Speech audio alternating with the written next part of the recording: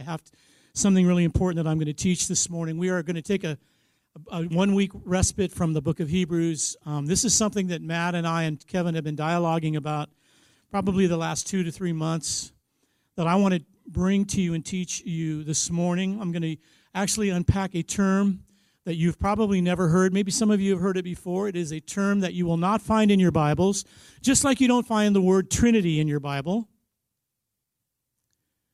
You find the concept, obviously, clearly in the Bible. This is a term, a concept that I also believe is of great importance to understand, especially in the days we're living. And you will not find the term in the Bible per se, but I'm going to explain it to you and biblically give you reason to know that it is valid. Let me just give you a little bit of context as we begin. The last 5 months have been incredibly difficult for everyone, obviously. And we've all processed it differently, depending on what we've been experiencing and how we view it.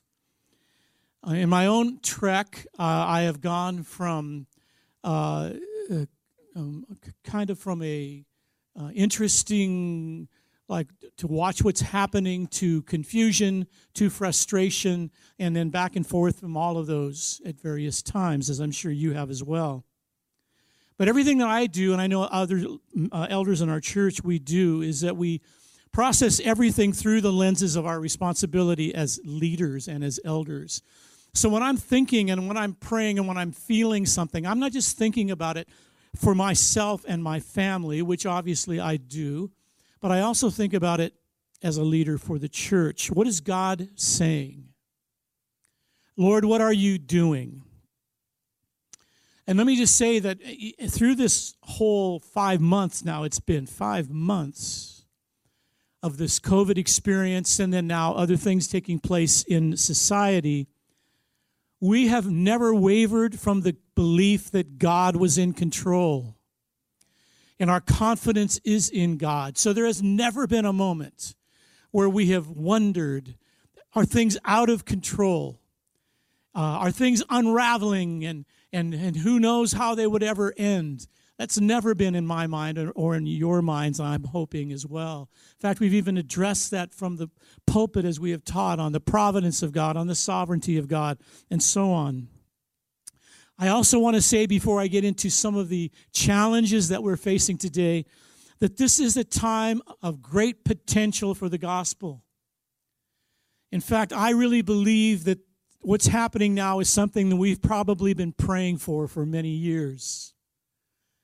We just didn't know that it would happen this way, that God would open the eyes of people, that people would become uncomfortable, that people would become questioning of what, in fact, was happening in the world around them, and be driven to search out the truth of Jesus Christ. So there is great potential in all of this for the gospel. So that is a positive truth that we need to hold to as well. But I've also been seeing, and this is what I want to look at today, there has been a lack of agreement in the church at large as to how to proceed, how to deal with this, what to do with it, based on what is being mandated by governors and by states and by cities and by local leaders of health and so on. And it's changed from week to week almost. And it's been a challenge as a leader, probably one of the greatest challenges we've faced in how to discern what to do, when to do it, and how to do it. And much of it has fallen on Matt, and he's done a good job in processing it, an excellent job in processing it. And he's had me whispering in one ear and Kevin in another ear, and me sending him an article, read this, and think about this, and so on and so on and so on. And he will ask us, what do you think we should do? And we would meet with our wives, and we would talk and pray and try to decide what to do. But always, the preeminent desire of our heart is to be obedient to God, to be obedient to what the Holy Spirit has been saying for us as a church to do. And there are so many layers to, there are legal issues, there are constitutional issues, there are health issues, there are conscience issues of individuals in the church. There are shepherding issues, all of them overlapping and overlaid. that we have had to discern. And so for me, I was driven by the Lord to begin to study and think about some things that I have never thought of before. And I'm going to unpack for you today the term sphere authority. Sphere authority. What does it mean? What is it? And why is it important? And I want to say to you as we begin today that it is of paramount importance. I truly believe in understanding it. The text that has been bantered around and thrown around and argued around and quoted around is Romans 13, if you turn there with me. Romans 13. Verses 1 through 7. I'm going to read this and then I'll pray. And then I'm going to try to get this finished in an expedient way. I have a lot to say, though. And so you're going to have to put on your thinking caps today, too. You're going to have to listen and think, which is obviously a good thing. Romans 13:1. Let every person be subject to the governing authorities. For there is no authority except from God, and those that exist have been instituted by God. Therefore, whoever resists the authorities resists what God has appointed. And those who resist will incur judgment. For rulers are not a terror to good conduct, but to bad. Would you have no fear of the one who is in authority? Then do what is good, and you will receive his approval. For he is God's servant for your good. But if you do wrong, be afraid, for he does not bear the sword in vain. For he is the servant of God, an avenger who carries out God's wrath on the wrongdoer. Therefore, one must be in subjection, not only to avoid God's wrath, but also for the sake of conscience. For because of this, you also pay taxes, for the authorities are ministers of God, attending to this very thing. Pay to all what is owed to them, taxes to whom taxes are owed, revenue to whom revenue is owed, and respect to whom respect is owed, and honor to whom honor is owed. Father, today in the name of Jesus, I stand before you. We are before you as a church. And we ask you, Holy Spirit, to teach us today the essential nature of the church in the world. That the church is not non-essential, but, Lord, in fact, the opposite. It is of probably the greatest importance, especially in days like this that we live in. But, Lord, we want to be led not by emotion and not by politics and not by good intention, but we want to be led by truth and by you. So speak to us today and teach us today. In the name of Jesus, Father, amen. So as I've studied and as I've thought about this and as I've not debated, so much dialogued with other leaders, and there's been, trust me, a lot of that I've done with other leaders that I respect. This verse 1 of Romans, and then a like verse, and I'm not going to have you turn to it, but it's similar in 1 Peter chapter 2, verses 13 and 14. It says, be subject for the Lord's sake to every human institution. 1 Peter 2:13. If you take these two verses alone, it would seem that they're sufficient to tell us to just do whatever the state or the governor or whomever is in authority over us in that sense tells us to do until they tell us something different. It should be enough then just to take those verses, Romans 13:1, 1 Peter 2:13, and they would be enough to answer or to squelch any question we would have about what the church should be doing in these times regarding the coronavirus and the orders and mandates that have been given to us by the state. But there's a verse that follows, it's a sentence that follows in Romans 13:1 that to me is the most important point of all that Paul says. And it is this, if you would look at it again, Romans 13:1, the second part of verse 1, he says, for there is no authority except from God, and those that exist have been instituted by God. There is no authority except for God. Importantly, the word instituted, and the Greek word for that word instituted, means to arrange in an orderly manner and to assign to a certain position, to appoint, and to determine. So what Paul is teaching us is that God is the sovereign one over every institution. All are under God, and all have been put where they are in order to keep order and by God's determination for the well-being of his creation.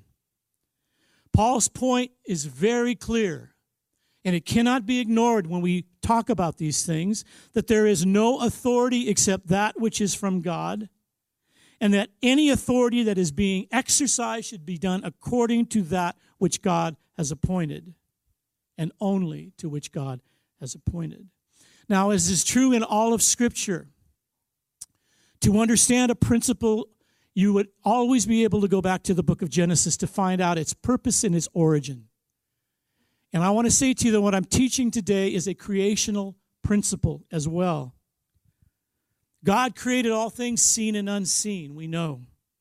And then he placed the authority, listen to the words, the authority, the right, the power to rule over creation. He gave that to man. Now we know that this was to be a benevolent rule. It was to be a rule that man would exercise with kindness, that he would rule over the creation of God with kindness, to protect it, to nurture it, to care for it, to keep order in the creation of God. Don't miss that word. To keep order. Genesis 1:28 describes this as a subduing. To subjugate is the word that God uses in Genesis 1:28. To have dominion of rule, again, which means to subjugate or to prevail over creation. Of course, we know that in chapter 3, everything changed with the fall. But not only did man fall, but all of creation fell. And listen carefully. And then all of creation was subjugated to sin's consequence. So where initially creation was to be subjugated to man's benevolent rule, because of the fall, then it became subjugated to the consequence of sin. And the Genesis account is clear.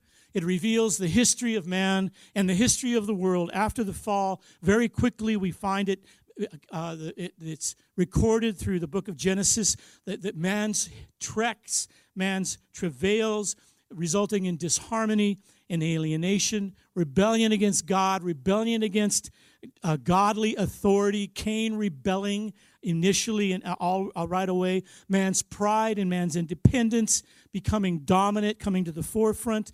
And as early as that beginning chapters, we find murder, we find sexual sin, all of the consequences of what took place because of the fall. And then interestingly, also as early as chapter 4, now listen carefully, the first cities were established. Cain establishes the first city, and he named it after his son, Enoch. So Genesis tells us in chapter 4 that the first city ever established, and Cain said, I am now destined, listen, to be a wanderer, to wander the earth. And as he wandered, as he was put out of the presence of God, and after he had murdered his brother, he was sent to wandering, he then began his trek, and he ended up establishing a city that he named after his son Enoch.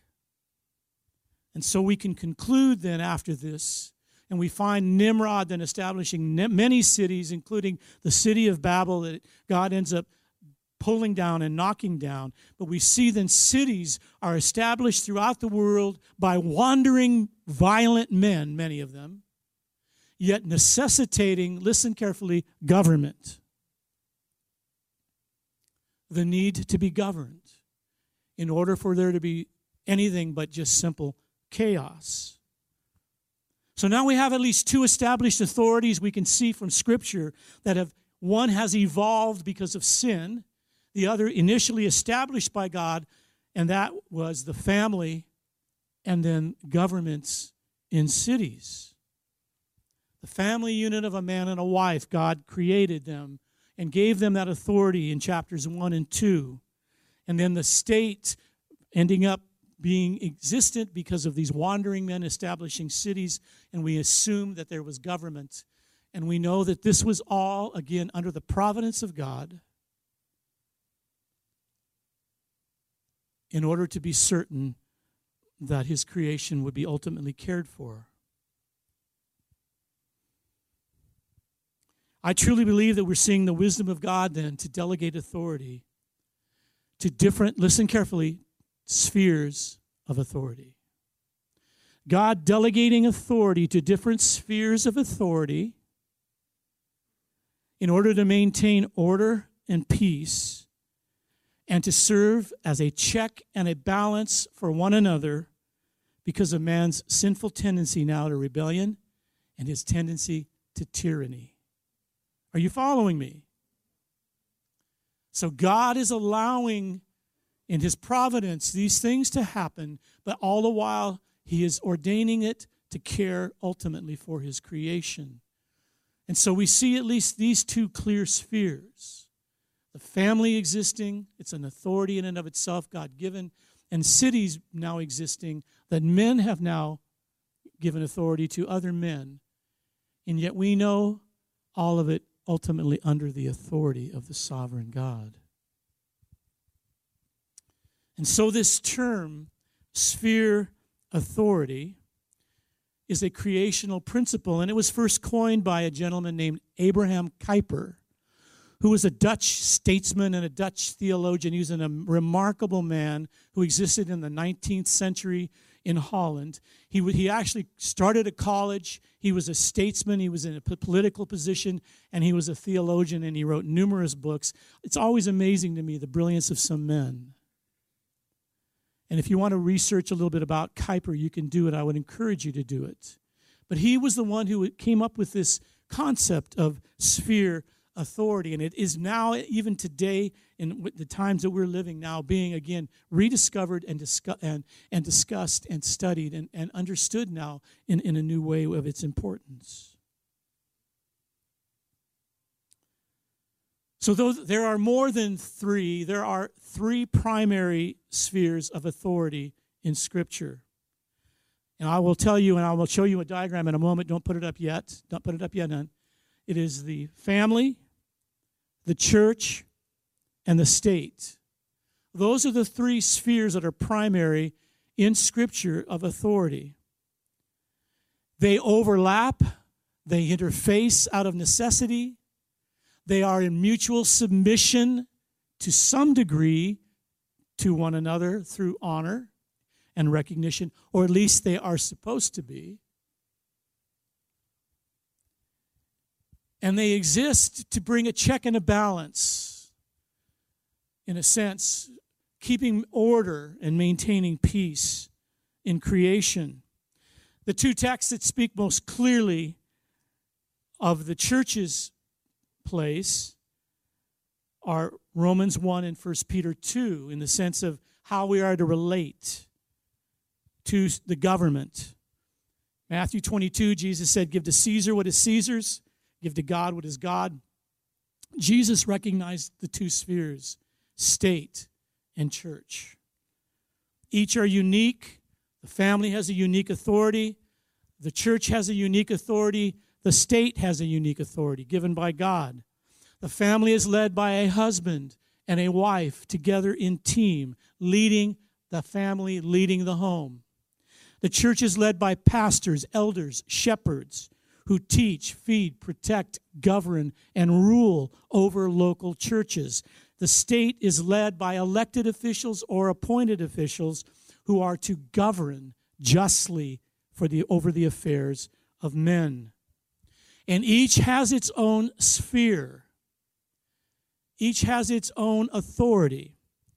The church cannot rule over the family. The church cannot tell the family how to live, where to live, what to feed their children, what clothes to buy for their children, how to discipline their children, how to spend their money, what kind of car to buy. And sadly, some churches have tried to do this. The church has no legal right before God to ever overrule the right of a family. Of course, we know there's biblical instruction that's provided by the church in all of those areas to disciple and to encourage godliness. But ultimately, the authority to determine what is best for a family lies within the family itself. And if the church violates that right or the conscience of the family, listen, it is exercising an illegal authority biblically. Reciprocally, the family recognizes the authority of both the church and the state, honoring those in authority in those spheres, submitting to leaders in the church as unto the Lord, and submitting to government as unto the Lord. So the first default response of any believer is submission to authority. Always. And the family is expected to honor as long as the church doesn't violate and the state doesn't violate God's word or the conscience of the individuals of that family. The family does not have the right to tell the elders how to run the church. They try. No, not in our church. Or to lead the church. Yet at the same time, the elders of the church are in submission to one another and to the flock. So there's humility, there's reciprocity in terms of hearing and responding and honoring one another. But the elders ultimately have the responsibility because of the authority God has given them. And the same is true of every family's relationship to the state. We all pay taxes. We follow and we obey laws. We try to obey all of the laws, all the while living in submission to one another. We live in submission to the authority of the state because we know that it's for our good to do so. It's for our safety and for our peace and for order. And just as the family, listen now carefully, just as the family cannot dictate to the government how to govern, beyond exercising our individual right to vote, we cannot dictate to the state how to govern.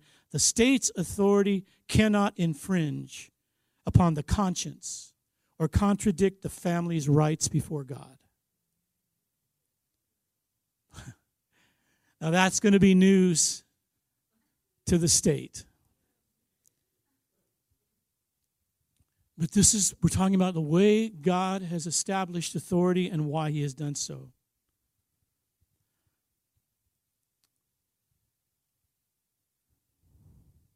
The church does not exist by the government's permission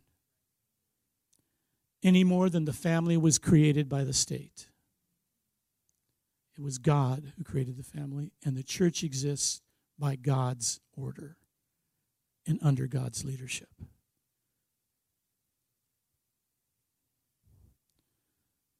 And sadly, there is much today confusion regarding what I'm saying to you right now, and much compromise that is currently running through the church in this crisis that we're experiencing in our state and in our nation. And I am not criticizing other churches today. It is not my place to judge the leadership of another leader. But I would appeal to other leaders to consider the truths that I'm talking about today and to study them on their own. Because I do believe it will change the way they view much of what is going on. Put up the first slide for me, please, if you would. This, if you can see this diagram from wherever you are, is a diagram that would show you the sphere sovereignty, where we understand that all are under the ultimate authority of Christ. And if you can see the circle, you see Christ is, I don't know what color that is, yellow. Christ is the yellow large circle, and within that is the state, is the church, is the family, is giving to benevolence or charities, schooling, business, and just culture and society at large. We see this is a biblical conviction that everything is ultimately under the sovereign authority of God. Now, the next slide that I want you to see is a quote by Abraham Kuyper that he wrote regarding the truth of this slide that we have up right now. And it says this: "There is not 1 square inch in the whole domain of our human existence over which Christ, who is sovereign over all, does not cry, 'Mine.'" And I've actually heard R.C. Sproul quote that in a number of his teachings, but it was Kuyper who said it first. There is not 1 square inch in the whole domain of our human existence over which Christ, who is sovereign over all, does not cry, "Mine." Now, conversely, the next diagram will show you how the state today actually sees these truths. The state is now the yellow circle. And within that, we find the church, the family, and charities, and schools, and business, and society. Everything now in the culture that we are currently living in, the state's mentality is that it all falls under their jurisdiction and ultimate authority. And so they have their hands as much as it can in all of it, to varying degrees. And now I want to read a quote to you from a woman who was the Chief Justice of a Canadian Supreme Court. Compare this and contrast this with Kuyper's.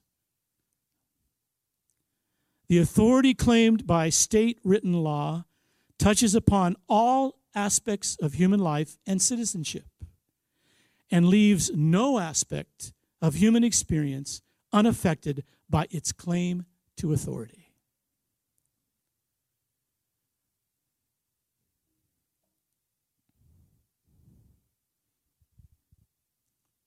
This is what we are dealing with now in our own 21st century Western experience, is where rather than obviously government's understanding that God is over all, which, by the way, is how this nation was founded by the Puritans, their influence, who escaped tyranny to establish this nation. Now today it is reverted again to the state now is Lord of all. And so we're going to tell you how to educate your kids, what they need to know.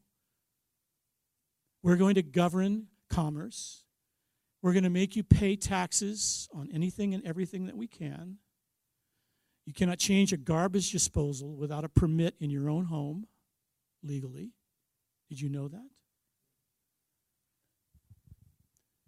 Everything now is under the jurisdiction of the state. Businesses are forced to adhere to every jot and tittle of state mandates to simply have business. And depending on the state, some are worse than others. And we happen to be living in one of the worst. And of the 3 spheres, the one that has the most potential to overreach is obviously that of the state. Why? Simply due to its power and its scope. And the history of mankind is one of tyrannical governments again and again and again, infringing upon the authority and the rights of both individuals and their families and the church. That's been the history of man. It's due to the state's vast authority and power. Because of that, too often the rights of individuals are squelched, crushed, or ignored, because the state by its very nature is a coercive institution. It does what it does out of threat. That if you don't obey it, there is consequence. And initially, it was intended by God to keep peace and to keep order. And that's what Paul's teaching in Romans 13:1 and following is saying. The recognition of this tyrannical overreach potential was one of the primary concerns of the founders of the United States and its constitution at its birth. And so they then created these three co-equal yet separate branches of government that were meant to hold each other in check and to keep back the potential for coercion by the state, so that not one branch could coerce and be overruling and overriding another. The brilliance of the founders. But there's something that's happening today that is equally as dangerous to me and probably more serious than this fact that the state has this potential for overreach, that it so often, in fact, does exercise, and that is that the church has abdicated its place in the world. And we have lost our position of authority. We've given it over. We've abdicated it, whatever verb you want to use. We've lost our voice. And so the concept separation of church and state is now understood to mean that the church needs to stay out of the state's business. Whereas initially that concept was given to us by the founders to ensure that the state would stay out of the church's business. Not only is the church to stay out of the public square, but our voice has been silenced now in most areas of morality and ethics, many of which were foundational to this nation in its beginning. And the fact that it is now expected to stay out of the public square has not only been expected, but it's mandated and legislated out of the public square increasingly in the last 50 years. And I talked about this a few weeks ago when I taught on this understanding of the kingdom now in a different way, that we are now dealing with a dualism in the church that is basically saying to the church, and the church has adopted this mentality, and it's rampant in the church, that we need to be faithful in the church, and we need to get church right, how we worship, how we do what we do as a church, how we build bigger and bigger churches, and how we can cater to the needs of our people. But what it ultimately is saying is that the jurisdiction of the Lord is, in the end, is limited to the church. That's all we should ever be concerned about is the church. And that out there is just going to go to hell, and we need to just not even think about it. But here we are now, all of a sudden, the church, the state is saying to us, no, not only are you not to do this, but you have to do this.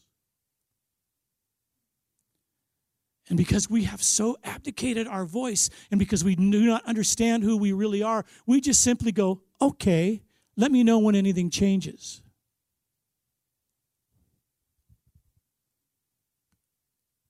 This dualism in the church today believes in some vague way that God is, in fact, sovereign over all. And ultimately, we would say God is in charge, but there's no application of the Word of God to the culture or to the world around us. We have acquiesced to the world's demands. And we can have our beliefs, our pious beliefs in our heads and maybe in our own homes and in small privacy of our home, but do not bring it into the public square. And do not question what you're being told.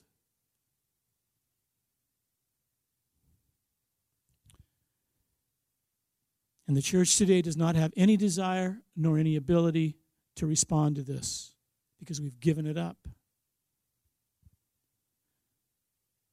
And it's afraid of appearing political.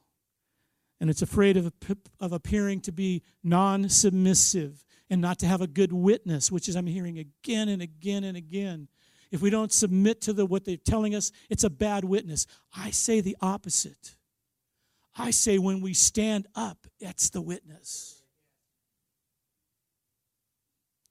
And there's a hard attitude, and I'm going to talk about it in a moment. That is a prerequisite for it, lest you misunderstand me. And so now, as a result, the church has lost its saltiness. We have lost our voice, and we are becoming less and less of a influence in any way in our society. We are, as I said a few weeks ago, passionless, passive, and prayerless. 3 deadly P's. And this has resulted in our nation's gradual slide toward secularism.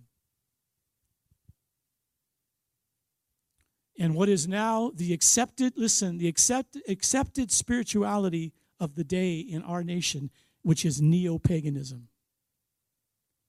That's acceptable. Paganism is acceptable as a spirituality in our nation. But do not bring the sovereign God in any way, shape, or form into the public sphere without censure. So we've abandoned our sphere. This is my point of authority. We've lost the understanding of Genesis 1.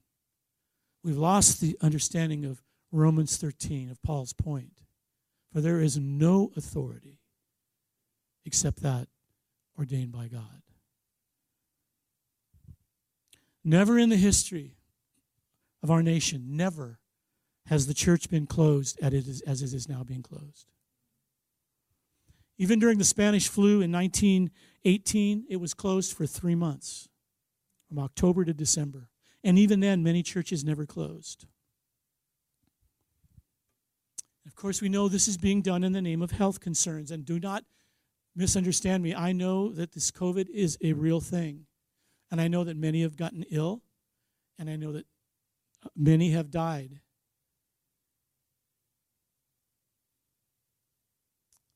But we also know the statistics that show us that the majority of those that have died were older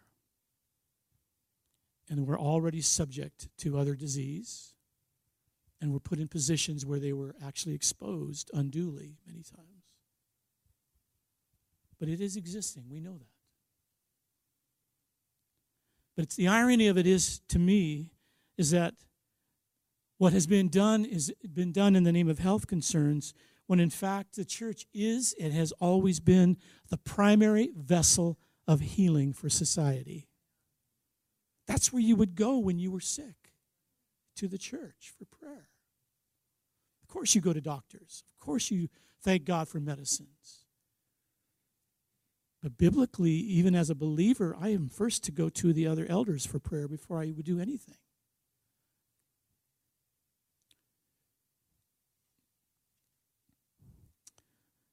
I want to put a quote up for you by a man named Joe Boot, who is one of the guys that I read much. And his quote is, I think, just brilliant. It's kind of small. If you can read it, I'll read it to you. I don't have it on my phone. I'm going to leave the screen for a moment. If it were in fact, now listen carefully, if it were in fact the church's primary mandate to keep everyone safe from all risk, then the persecuted churches in communist and Islamic nations today are dangerously irresponsible for continuing to meet and develop underground movements, because all such action exposes their congregates to extreme risk.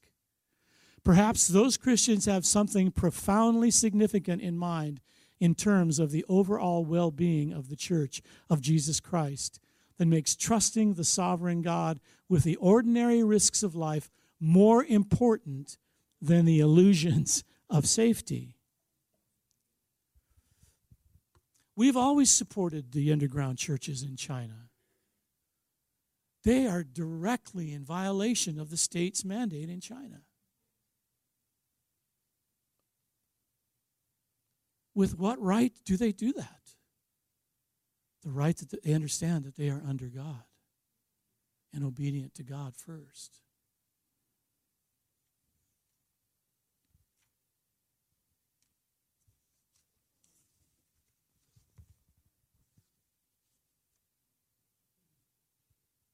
What is our responsibility today? We already have settled it. The Bible is clear that God is the sovereign over all, the ultimate sovereign, and that only He has authority. Anyone that exercises authority is given it by God. The family and the church do not owe their existence to the state, nor do they derive their internal sphere of law from the state. Each is independent from the state and are not subservient to the state.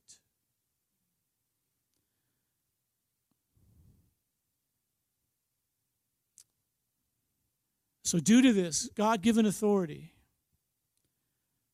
that we have as the Church of Jesus Christ, not only are we able, now here, listen carefully, but we must speak to our government when they have overstepped their sphere of authority. Not only are we able to do it, but we have a responsibility under God to do it. To say, no, that's enough. Just like a husband would say to a church, get out of my family's business in the name of Jesus. Thank you. In love and in honor. We have a responsibility to say, no, that's enough.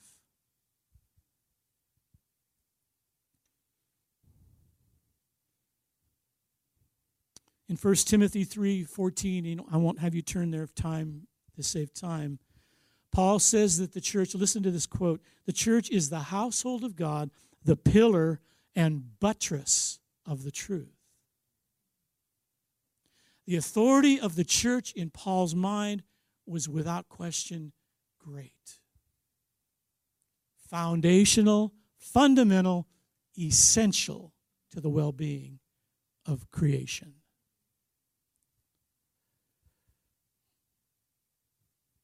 In 1 Timothy 3, he said, that's why you would lift up holy hands and you would pray for those that are in places of authority. 1 Timothy, he says 3:14 through 16.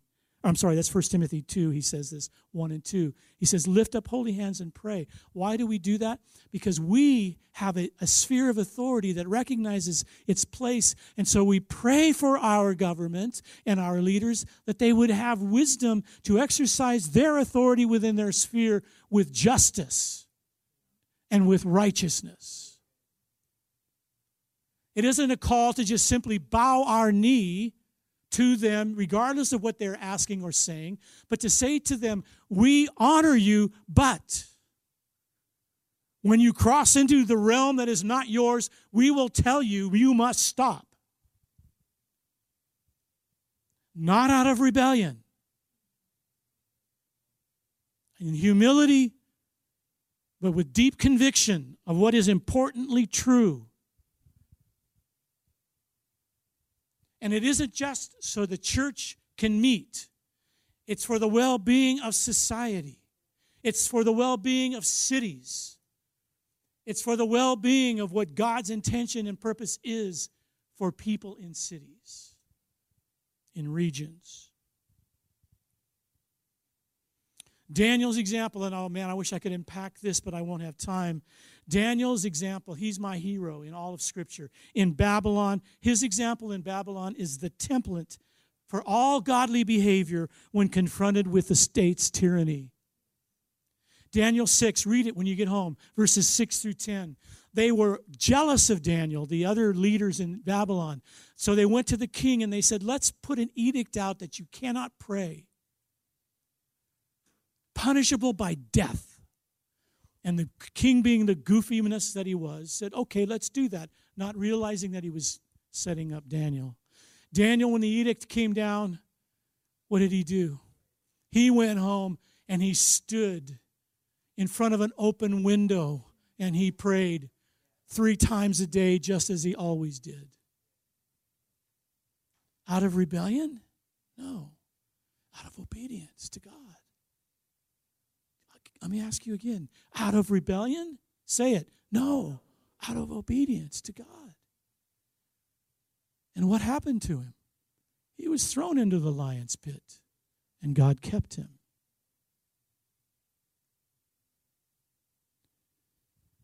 He honored the king. Always honored the king. He always honored the king. Yet he refused to bow down when it meant compromising his faith. Or, listen, abdicating his role sovereignly given him by God in his office in Babylon. We have thrown away our authority.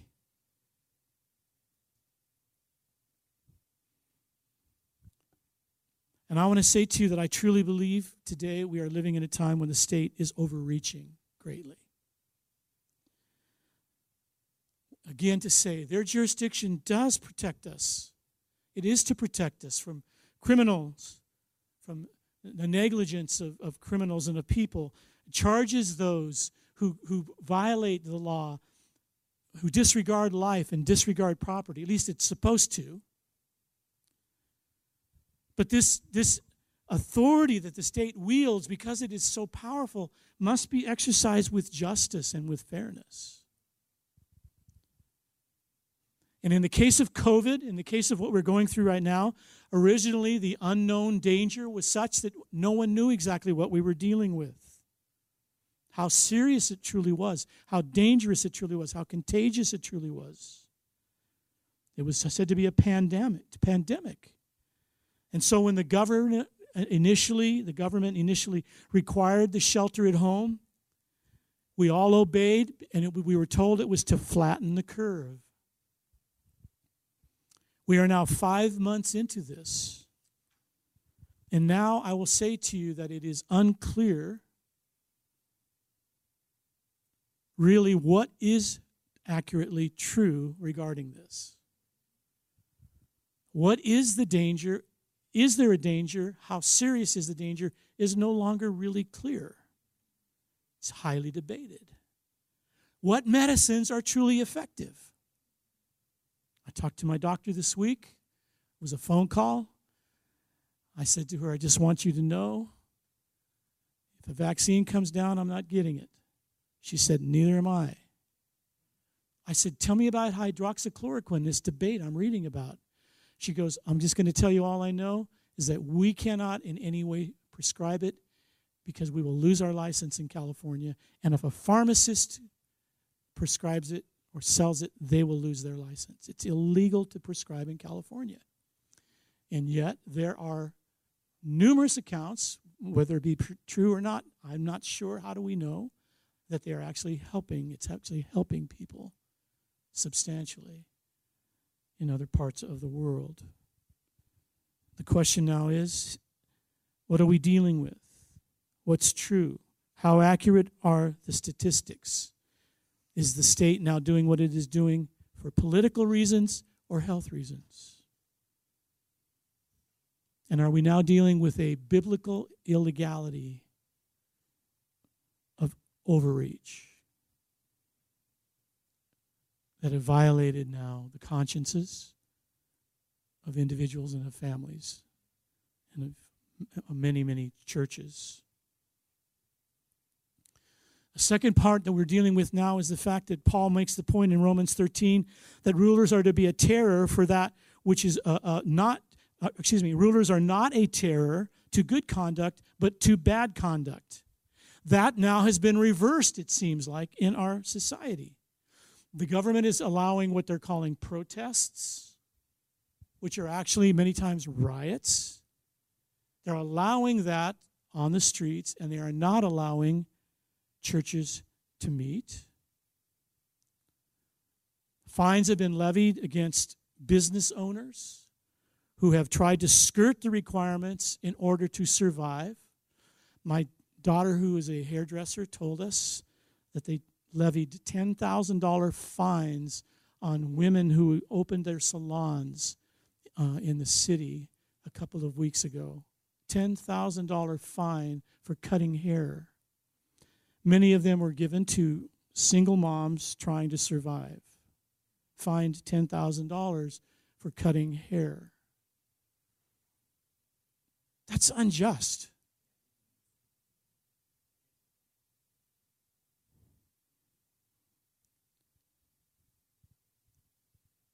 Homeowners protecting their property from rioters are now having charges filed against them. Unbiblical impositions on the church of no singing, no communion, no gathering, no Bible studies, even in this state, have now been brought down in edicts and mandates. To me, this is as serious as anything that we're dealing with, is the reversal of what is just and what is unjust in terms of the exercise of authority of the state. Now, I want you to notice as I'm coming in for a landing that we are not talking about a constitutional argument at all. That's being fought at another level by other men. And I don't know if you're familiar with the church in Southern California, John MacArthur, who have actually said, we will stay open, we will continue to meet, and now they are in court. And they currently are meeting legally, as we are today, because of the judgment of the court in his case, which will eventually probably come before the Supreme Court of the United States. It's a constitutional issue, and that is being fought. That's not what I'm talking about today. Even though the Constitution and the freedom in the First Amendment comes from the sovereignty of God in Genesis chapters 1 and 2 as well. The freedom for religion, any freedom, originates in God. But that is not the argument that we are bringing, and that's not what I'm saying today. What we are talking about is a deep conviction that we believe is biblical in obedience to the Word of God and the place that God has established the church to exercise authority. So how are we going to move forward as Capital City Church? We will continue to meet indoors as a church to worship God, to teach His Word, to take communion together, and to fellowship as He commanded us to do. Nothing supersedes that. We are not doing it out of rebelliousness or out of emotion or trying to make a political statement, but we are doing it out of a conviction of obedience to God. We recognize the authority of the state, but we now believe that we must exercise a godly dishonor of what we believe is a biblically illegal overreach by their authority. We will honor the conscience of every member of our church. If you choose to wear a mask or not wear a mask, if you choose to attend or to stay at home, if you choose to sit outside, if you choose to separate yourself in here, whatever you choose to do, we honor that and respect that. We will take as many precautions as we are able to accommodate your concerns within our conviction of obedience. And the decisions that we are going to make will be governed going forward by what we believe is best for the church and best in terms of somehow living out in obedience this authority, this mandate, this office, this authority, this sphere that we've been given by God to speak the truth to the city, to the nation. So that's where we are. And I know that I said a lot today. In fact, this week what we're going to do is we're going to send out a paper that I wrote that will contain much of what I said to you today in a paper and a video that we put together that will, again, just briefly give a synopsis of it. I'm very welcome to dialogue with you. Matt and Kevin would be as well. In the paper that I'm sending out, there are a number of footnotes of articles that I strongly encourage you to read, things that I've referred to, things that I have quoted from today, texts, biblical texts that support what I'm saying to you. And again, to know our heart is not one of being rebellious. It's not to wave, our finger at the state, thumb our nose at the state. That's not what we're doing. We're trying to live in obedience to God, all the while honoring the conscience and caring for the flock that God has given us. It's not an easy thing to do, trust me. It's been very challenging. We have never bent our knee to the state. Even the 2 weeks when we shut down, when we felt like there was possibly someone in our church we knew there was someone in our church that might have been exposed to COVID about 2 months ago. We closed down for 2 weeks. We didn't do it to bend our knee to the government. We did it out of concern for the church, out of love for the flock. That's what we have tried to do the whole time. So here we are. And that's where our hearts are. Amen.